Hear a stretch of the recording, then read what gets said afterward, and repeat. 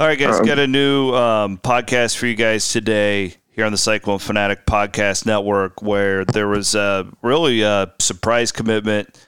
I didn't see it coming. Our premium subscribers and our Patreon members have gotten the inside scoop on how this went down so quickly with Blake Hinson, the transfer from Ole Miss, who will be signing on with Iowa State.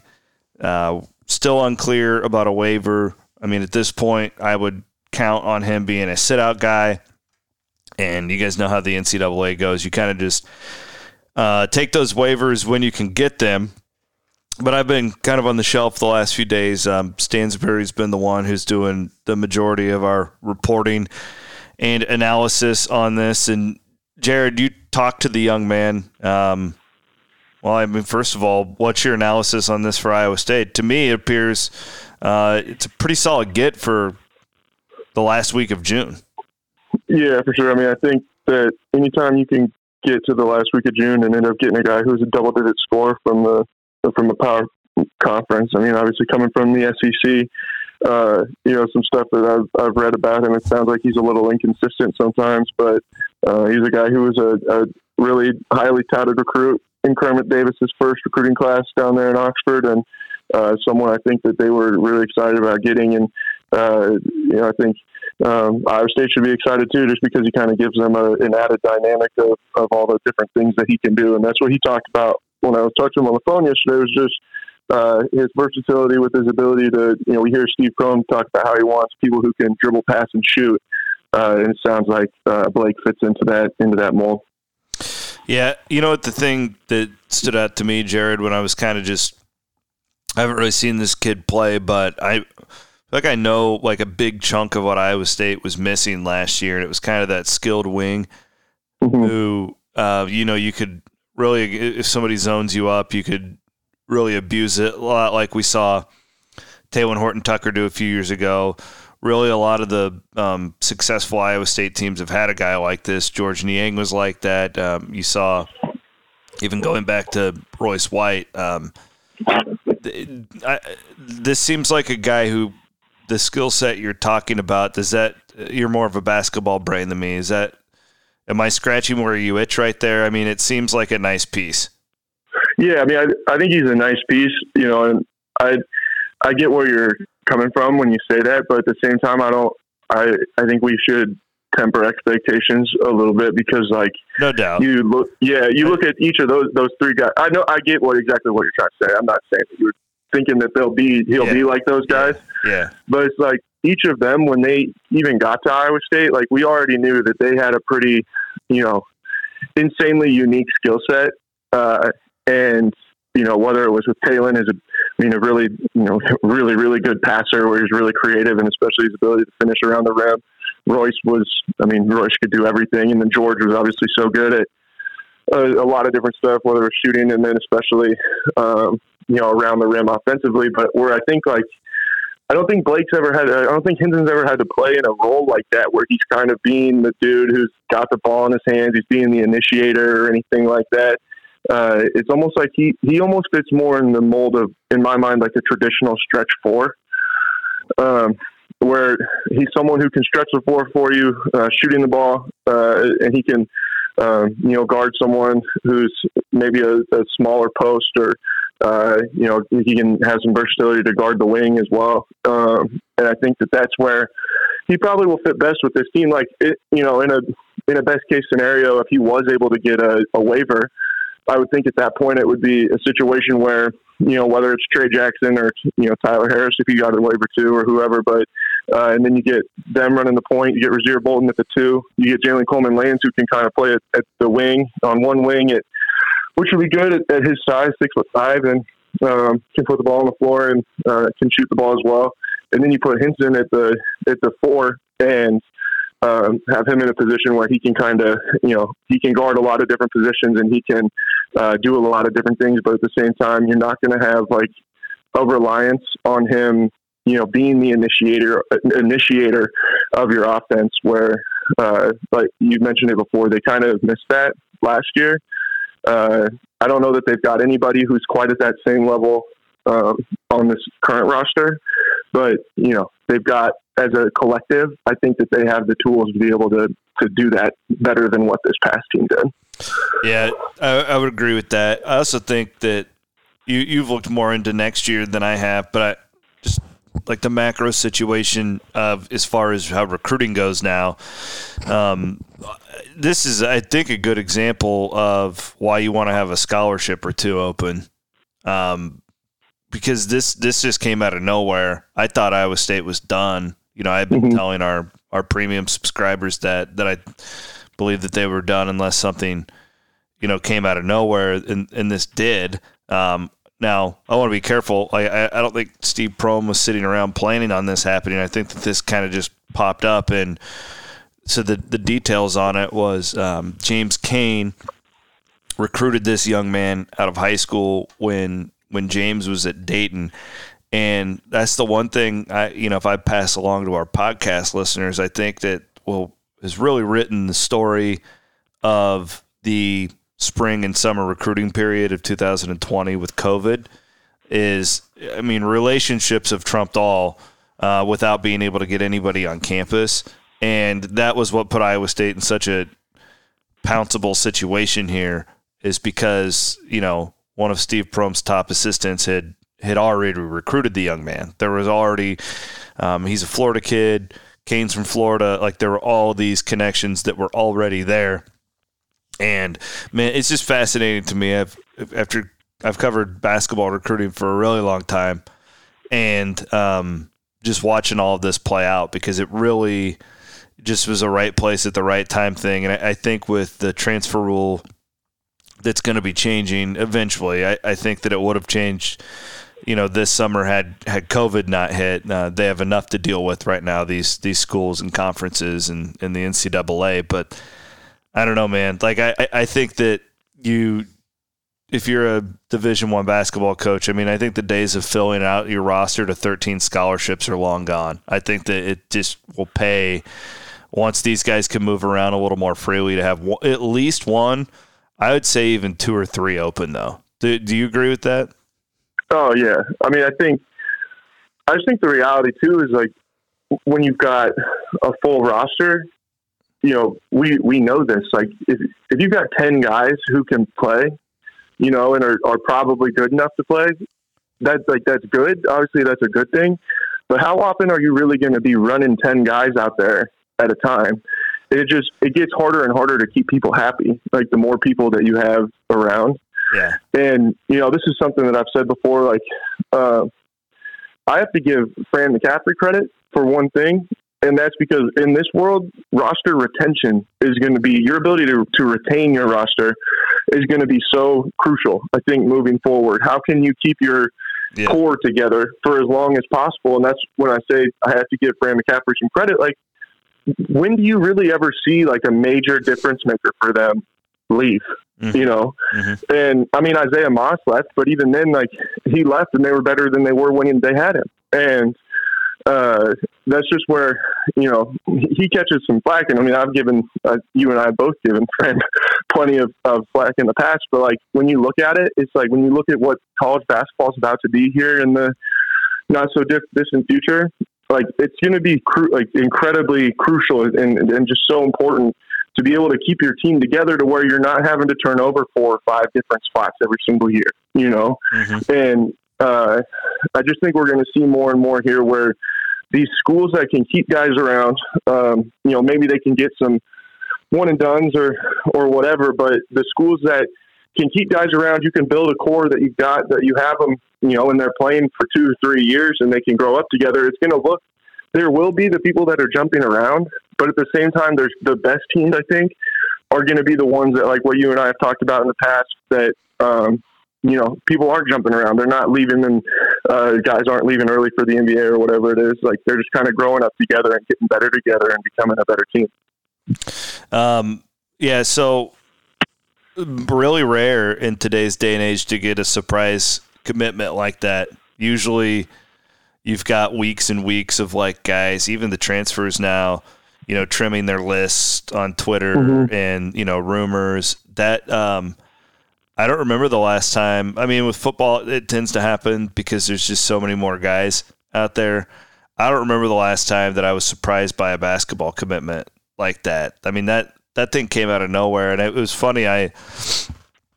With some of our premium subscribers, like obviously most people know I've been on the shelf with COVID here for the last few days, so I haven't been working a ton. I've been trying to do some, but I had not been on. Like, I thought recruiting was over. I hadn't been looking into it. I hadn't been digging anything like that. And waking up to that was like just an utter shock. And like some of our subscribers, Jared, were like, "This was awesome."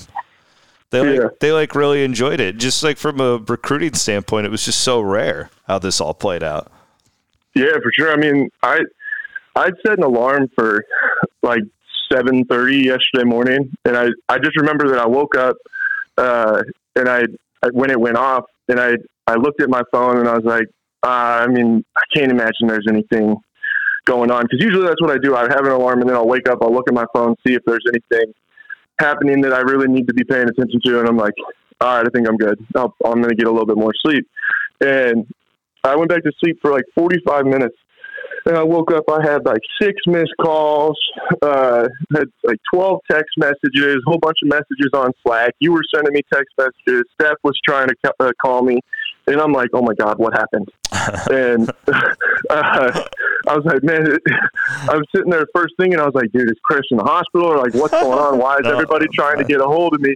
And then I look at it and I was like, oh man, of course they got a basketball commit. And I was like, man, that's almost worse. Just crazy. Now I'm behind. I was like, now I'm behind on trying to get this story done and all that stuff. But I mean, I think it caught everybody by surprise. I do too. I'm sure if we talked to like Travis, he would probably say the same thing. Yeah, no, it was kind of fun though. I won't lie. It was kind of brought me back to the old days where all of a sudden like you were thrown off guard by this guy coming out of nowhere. But yeah, I think we've picked about all the meat off the bone. We'll do something. Now, Jared, you had a good piece at Cyclone Fanatic we want to promote that where you're kind of looking like if he's eligible, how the roster. Jared went into more depth with that, and then you talked to the young man too. So for those who, I mean, reading it is one thing. How is he? He was described to me as a big personality, like a really fun type guy who Iowa State fans would probably really kind of like. How did he come off to you? Yeah, I mean, I think he probably will be that. It's also where, I mean, you know how this goes. Like with covering recruiting, it can be hit and miss sometimes. And it's like there's been guys that, you know, like so George Condit, for instance. Like when I first talked to him after he committed, like I'd heard about how big of a personality George was and all this stuff, and I was excited to talk to him. And then he would say like 2 words to my questions. And now I know, like, man, you know, like George is my boy. Like every time I see him before the games, we're dapping up and stuff like that. Like I have talked to him a lot, but at that time, I mean, I don't think Blake, he's kind of like, man, who is this guy that's calling me? He's like, I don't really know anything about you. And so he was answering my questions and stuff like that. But not everybody's Jalen Coleman Lands, where you call him to ask him 5 questions, and then all of a sudden you're on the phone for 20 minutes. And so it was like, he's a unicorn, but Blake was really good. I can see where he will have he will be good in the media, and people will really like him. So it's just we put you on the first spot. Initial context. Yeah, okay. Let me put you on the spot here. This just came to me. So assuming that they're done, I can't imagine they get rid of that last scholarship. I think they want to keep one. Unless a perfect scenario came. What grade do you give Iowa State now that we think that for they're the off done? Season? Yeah, I mean this helps considerably, I think. And I don't know. Yeah. I mean they missed on a lot of guys early, but I also think that this would be my defense of the program right now. They had a lot of stuff to fill, and I mean I do think that we saw a real effort to not just take whatever. Like, I think that Prohm has missed on so many of these, like, grad transfers and stuff where I think he was really choosy to only take guys he knew could help the team. And I think that's why they seemed to miss as much as they did early on. But I don't know. Like, I just feel like the days of taking Jeff Beverly and, guys like that are probably behind this program. Man, happy belated birthday to the double nickel, though. Happy belated birthday to Jeff. No doubt. Late last week. I saw that, the mid-range master. Yeah, mid-range king. Yeah, but I want to hear what your grade was first, then. After you say that, I'd probably give him like a B. I don't know. Like, okay. I'd probably give him a B. This helps. I think, I don't know, it wouldn't have been that high without Hinson. I guess it maybe depends. Like, Tyler Harris is a high major guy. We've seen it. Yeah. Coleman Lands is a high major guy who may come in and lead the team in scoring next year.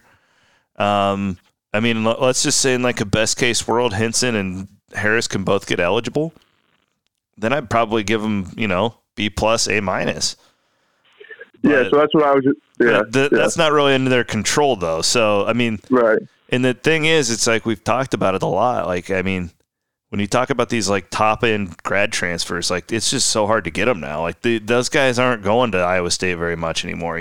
Like they're going to your Gonzagas and Dukes, and like it's just more difficult to get those type of guys. So I don't know. Like I would rather have gone this way than, taking 2 or 3 guys who were, middle of the pack guys in like mid majors last year and just hoping that they're going to take some, Jeff Beverly led his team in scoring as a junior at Texas San Antonio. Like, so, I feel like I don't want to just crap all over Jeff Beverly, but I would rather the staff be choosy with these guys than just, take every grad transfer they can and just hope that it turns out. Like, I don't think they're doing that anymore.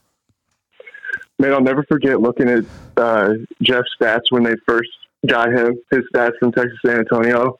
And you're like, okay, average, whatever it was, 13, 14 points a game or whatever, really Yeah, and then you start going further down the stat sheet and you're like, well, he shot 34% from the field. He took 17 shots a game. It was like, oh, shoot, okay. Well, this will be interesting. But, no, so I agree with a lot of what you said there. I think that if nothing else, they got 3 guys who are going to come in and raise the quality of play or quality of talent on the roster, top to bottom, but as of right now today, I think I have to give them a B- or a B just until we know whether or not those guys are going to be eligible. So we're about the same spot then.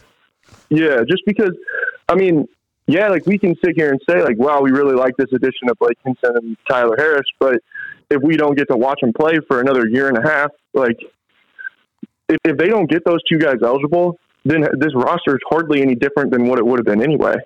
Yeah. With the freshmen, you have Coleman Lands. Yeah, you have the freshman and Coleman Lands, but it's like you're going to be relying a lot on 4 freshmen to come in and have to play a lot probably, and then you add the grad transfer.